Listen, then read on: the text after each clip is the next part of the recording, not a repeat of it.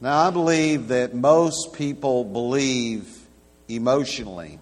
I believe we do a lot of things emotionally rather than intellectually. They say people often buy a car because they get car fever, or they buy anything because they get emotional fever.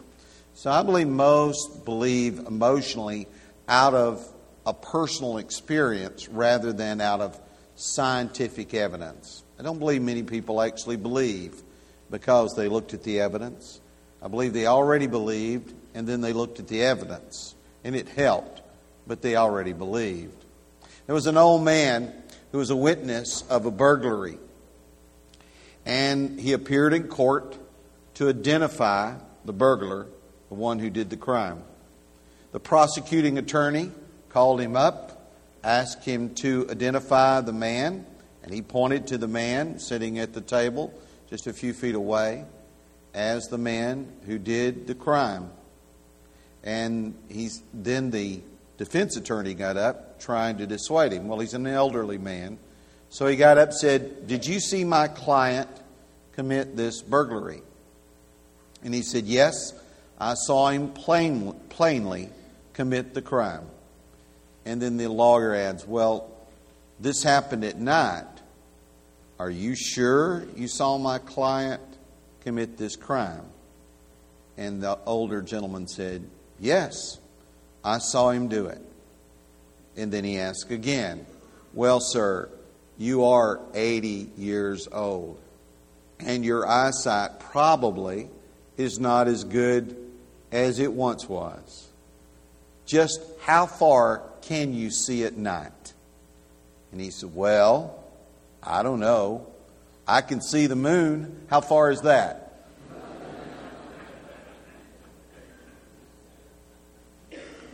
I think personal experience is powerful, and it's powerful evidence. There are 3 months of moving to a farm. A guy named Bob Olson saw that he had a serious problem. He was in Carolina, and there was a utility pole on the corner of his driveway, not just on his property, but on the corner of his driveway.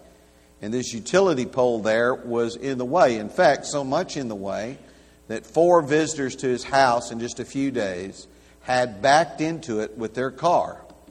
4 visitors. So Bob called the power company and said, "We've got a hazard in the driveway. The pole needs to be moved."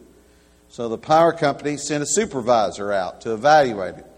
The supervisor looked at the pole and then evaluated the problem and decided it's not really a problem and we're not going to move the pole. It'll be too expensive. And as the man was disappointed, and so the supervisor got in his car and backed up, and then thud! And it shook the entire house, and he sent a group out the next morning to fix the pole. See, personal experience is powerful, isn't it? It's one thing when it happens to somebody else's car, but when it happens to yours. Personal experience is powerful. It's more powerful than we imagine. There was a young American engineer who was sent to Ireland. His company sent him there to work in an electronics company. He was there for 2 years on assignment. But he had a girlfriend, and they were probably going to get married, but they were very poor. They lived up in Tennessee, and they wanted to earn enough money that they could get married, and so he took the job and went to Ireland. But she had her a job, and they couldn't be together, and so they hoped to pool their money and just save up enough in 2 years to have a down payment on a house. Well, they rode often, and trying to keep that love alive. You know, absence makes the heart sometimes wander or grow fonder. But they were apart, and she began to express some doubts in her letters that he was being true to her, because there were a lot of pretty Irish lassies there, you know. I mean, hopefully he's staying true to her. And he wrote back and he declared his passionate love for her and that he was paying no attention to the girls. He did say this: "I admit it that sometimes I'm tempted, but I fight it and I'm keeping myself for you. So then he received a package back from his girlfriend. And the package contained a note with a harmonica. The note said this: I'm sending this to you so you can learn to play it and have something to take your mind off the girls. And so he wrote her back, thank you for the harmonica. I'm practicing on it every night and thinking of you. Well, the 2 years ended, and he got on the first plane to go back to see his girlfriend. He's going back to company headquarters, and as soon as he got off the plane, he saw her, and he started kind of running toward her. And when he about got there, she was there with all of her family, and he just about to grab her and hug her, and she put up her hand like that and said, just hold it there a minute, Billy Bob. Before any serious kissing and hugging is going to get started here, let me hear you play a tune from that harmonica. Personal experience, personal example is powerful, and it's evidence of something. And you're giving evidence of something by the way you live. When it's excessively hot in Florida, I hear people talk about climate change.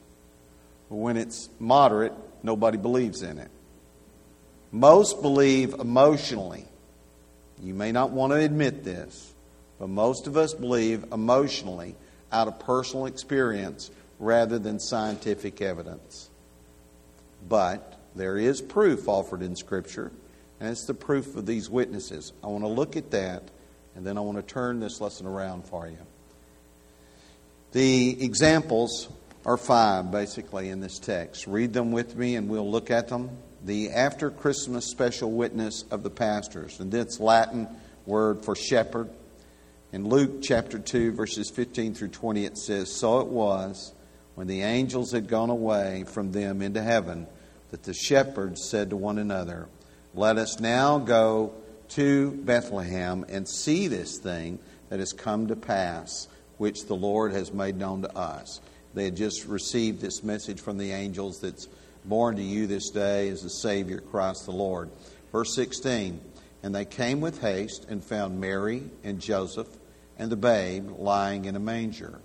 Verse 17 of this passage, it says, now when they had seen him, they made widely known the saying. So they told everybody, made widely known the saying which was told them concerning this child. And all those, is verse 18, and all those who heard it marveled at those things which were told them by the shepherds. We're hearing it today, by the way. They're witness to us that they did in fact find this child as the angels had said. Verse 19, but Mary kept all these things and pondered them in her heart. Then the shepherds returned, glorifying and praising God for all the things that they had heard and seen as it was told them. Micah 4 and verse 8 talks about the tower of the flock. So there was meant to be shepherds there that night by prophecy. So we have evidence by these men's witness that a man child was born and he was to be a Savior. The second witness is beginning in verse 21, and that's the after Christmas special witness of the parents themselves. In verse 21 it says of Luke 2, and when 8 days were completed for the circumcision of the child, this being Jewish custom circumcision, his name was called Jesus. That's when you declared his name at the circumcision. His name was called Jesus. Well, the priest wouldn't have been able to give him that name. That's the parent's duty. And the name given by the angel. Oh, so it wasn't really their idea to name him this before he was conceived in the womb. Matthew chapter 1, verses 20 and 21 explain that further when it says, but while he thought about these things, behold, an angel of the Lord appeared to him in a dream, saying, Joseph, son of David, do not be afraid to take to you Mary your wife, for that which is conceived in her is of the Holy Spirit. Verse 21, and she would bring forth a son, and you shall call his name Jesus. And here's the reason you call him Jesus, for he will save, Jesus meaning Savior or deliverer or redeemer. He will save his people from their sins. So he's called Jesus because He would save them from the sins. That's all, again, a witness, not only that this is an unusual child, but this is a Savior of the world from sin. So that's the second witness, which is the parents themselves, which is a strong witness. The third witness is the after Christmas special witness of the priests themselves.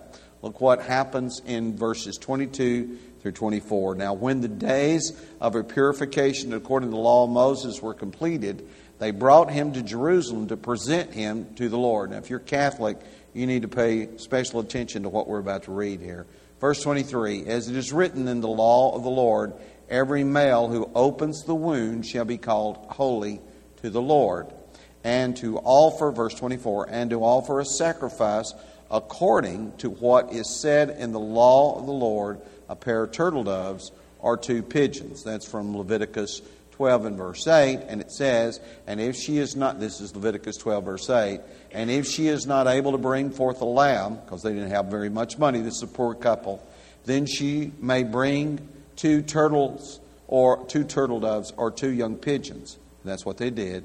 One as a burnt offering and the other as a sin offering. That's critical if you're listening. So the priest shall make atonement for her. It's a sin offering to make atonement for her, and she will be clean. And of course, if she is immaculately conceived, she did not need a sin offering, did she? So not only is there evidence by the priests that there was a child born, but that this was by a sinner that had a child who needed a Savior. Her own child would end up being her Savior. And then there's the after Christmas special witness of those that were pious there. A very religious man, particularly in verse 25 of Luke chapter 2. It says, and behold, there was a man in Jerusalem whose name was Simeon. And this man was just. That's a righteous term. It means to do all things right toward everyone else. And this man was just and devout. That means his relationship to God was the same. Waiting for the consolation of Israel. That means he believed that there was salvation coming through Israel. Waiting for the consolation of Israel, and the Holy Spirit was upon him. God doesn't put His Spirit upon an unrighteous individual. Verse 26, and it had been revealed to him by the Holy Spirit that he would not see death before he had seen the Lord Christ. Verse 27, so he came by the Spirit into the temple. So the Spirit literally led him to do this that day.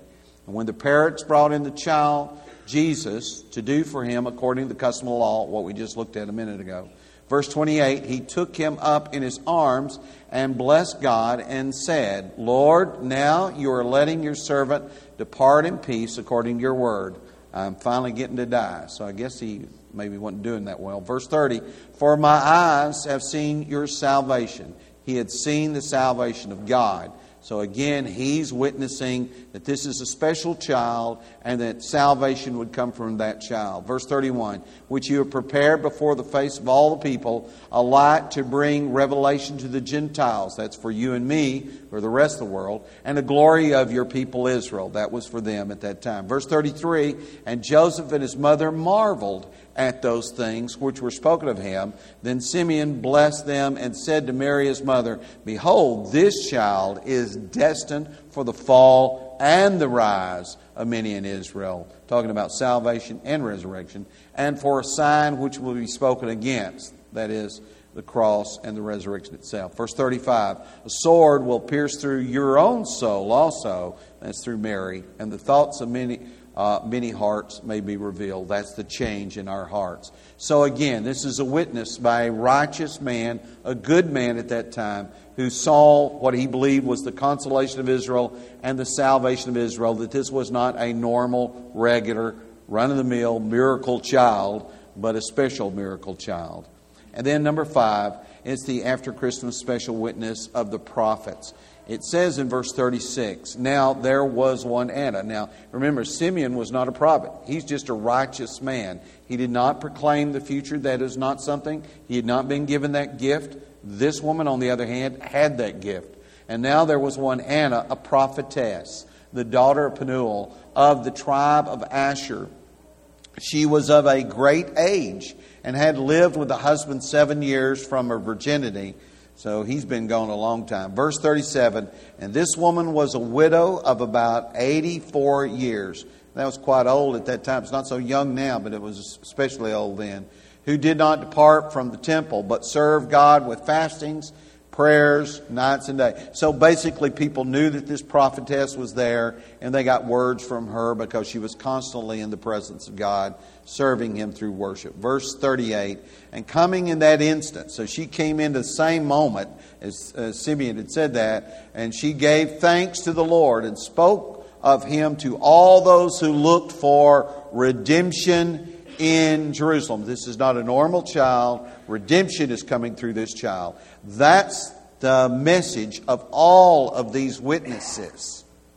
So that's quite a lot of evidence. Such witness should comfort us, should make us believe, should convince us. But here's the point that I want to make. Not everybody's convinced by such a thing as this. People have read this passage many, many times and not necessarily believed. You should believe because of it. You should believe that this was a special child and that Christ is the Lord. You should, and that should be enough to convince you. But not everybody's there, because a lot of people believe emotionally, out of personal experience rather than scientific evidence. Going back to what I started off, remember? A lot of people believe that. Emotional witnesses and evidence is rather powerful. Let me give you what I'm talking about here. For those who need a stronger evidence, let me give you 3.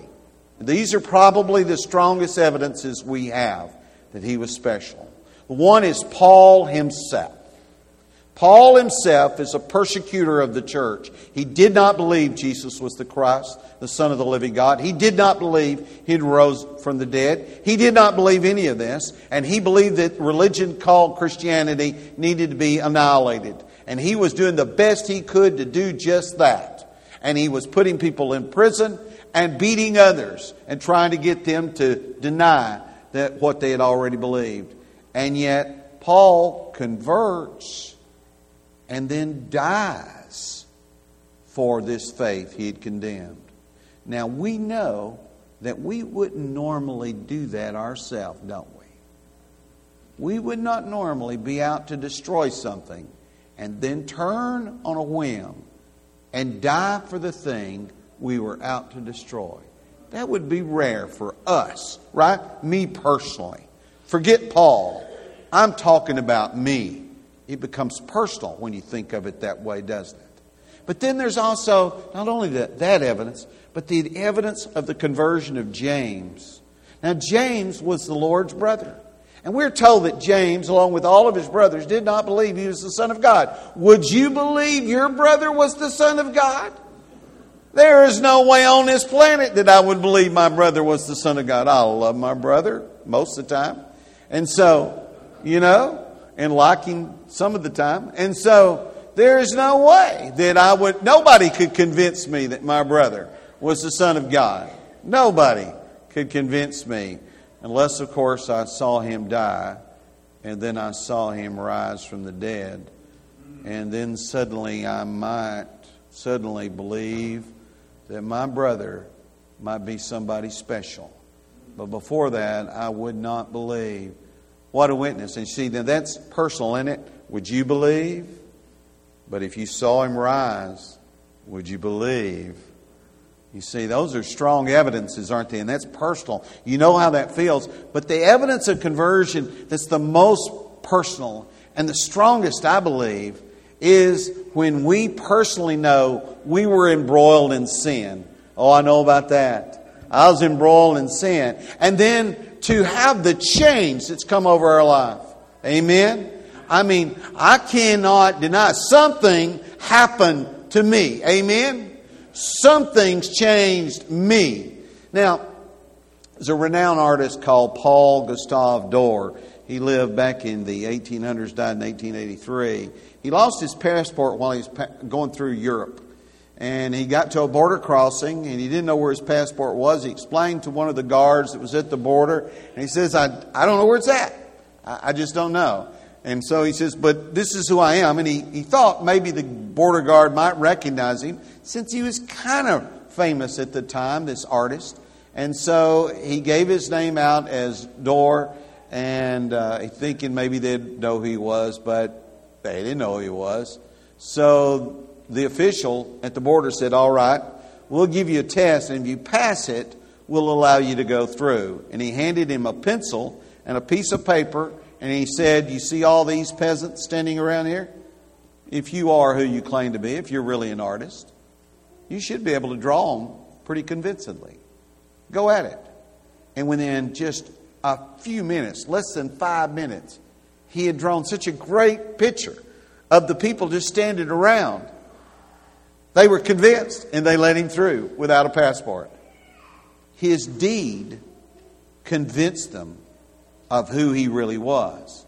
Now listen, biblical witnesses aren't always enough, but listen to me. Personal experience, personal example is powerful. What we do, more than what we say, gives great evidence that Jesus is the Christ, the Son of the living God. Then I'm telling you, if you want to convince the world, it isn't through facts and figures as much as it is through you. Another guy, his name was Fritz Kreisler. Now, Fritz Kreisler was a violinist, and he had to travel from his home in Germany to London, where he was supposed to give a performance. And he was sailing there. This is in the days of boats. And he was traveling there. And so he got out, looking around, had a few hours to kill, and he wandered into a music shop. You know, naturally, he's a violinist, goes to a music shop. And while there, the proprietor of the store said, "Could I see your violin for a minute?" And he said, "Sure." And he pulled it out, and he was looking at it. And all of a sudden, he put it back, and he disappeared. He shot out of there. He came back with 2 policemen. He says, "You're under arrest," they said. "Why is that? What for?" He says, "Well, you have Fritz Kreisler's violin." He said, "I am Fritz Kreisler." He says, "You can't pull that on us. Come along." And he's knowing he needed to get to his boat. He said, Wait. Can I just play one of Fritz Kreisler's tunes? And then y'all know. So he pulled out the violin and he played it. And when he got through, he turned to him and says, "Now, does that satisfy you?" And they all said, "Yeah, that's good enough." See, it is by what you do more than what you say. Are you listening to me? You want to convince the world that this is real, that Jesus Christ really was born, that He really did die for the sins of the world, that He rose again. It's by the change that's happened in you. And if there's no change that's happened in you, where is the real proof? You're saying, "Oh, I got to throw all this facts and figures." No. You be different. You be so different that the world goes, "There must be something to this." Titus 1 verse 16, you can deny the faith by disobedience. Are you proof that Jesus lived, or are you evidence that Jesus never even existed? Are you the evidence, or are you the evidence that Jesus is just fake news? That He's a hoax? Matthew 23:14. Are you the kind of believer that does things out in public for a pretense? You make long prayers for a pretense, but you really aren't that person at all. You know what? You need to pay attention to what I'm fixing to say, because it's going to hit a lot of us right between the eyes. Your kids see it. "Well, I just don't understand why my kids..." Really? You don't? Your friends see it. "I can't understand why I can't reach my friends." Really? Listen closely. You either are evidence that He is the Son of God, or you're evidence that He is a fake. What are you? So you want to become stronger proof? You want to teach the world that Jesus Christ came in the flesh? Be different. Begin today. Be different. You can repent of your sins, confess the name of Christ, and be baptized today. But you still got to accept the change. This business about being a Sunday-only Christian, that's for the birds, folks. That's not for us. If you aren't different, then you're not different. And you're no message to anybody. Not to your family. Your husband, your wife knows. Your children know. Your cousin knows. That guy at work you barely see, he knows. They know. It's in your attitude. It's in your behavior. It's not just in your talk. Anybody can say, oh, I love Jesus. I'll tell you something. People who have businesses that run around saying, I'm a Christian, scare me to death. Because usually they're the ones that take most of my money. Be the difference. Be the evidence. Be the proof. It's emotional. It's powerful. Be it. Become it. Make a decision today for it, if you will, while we stand and while we sing.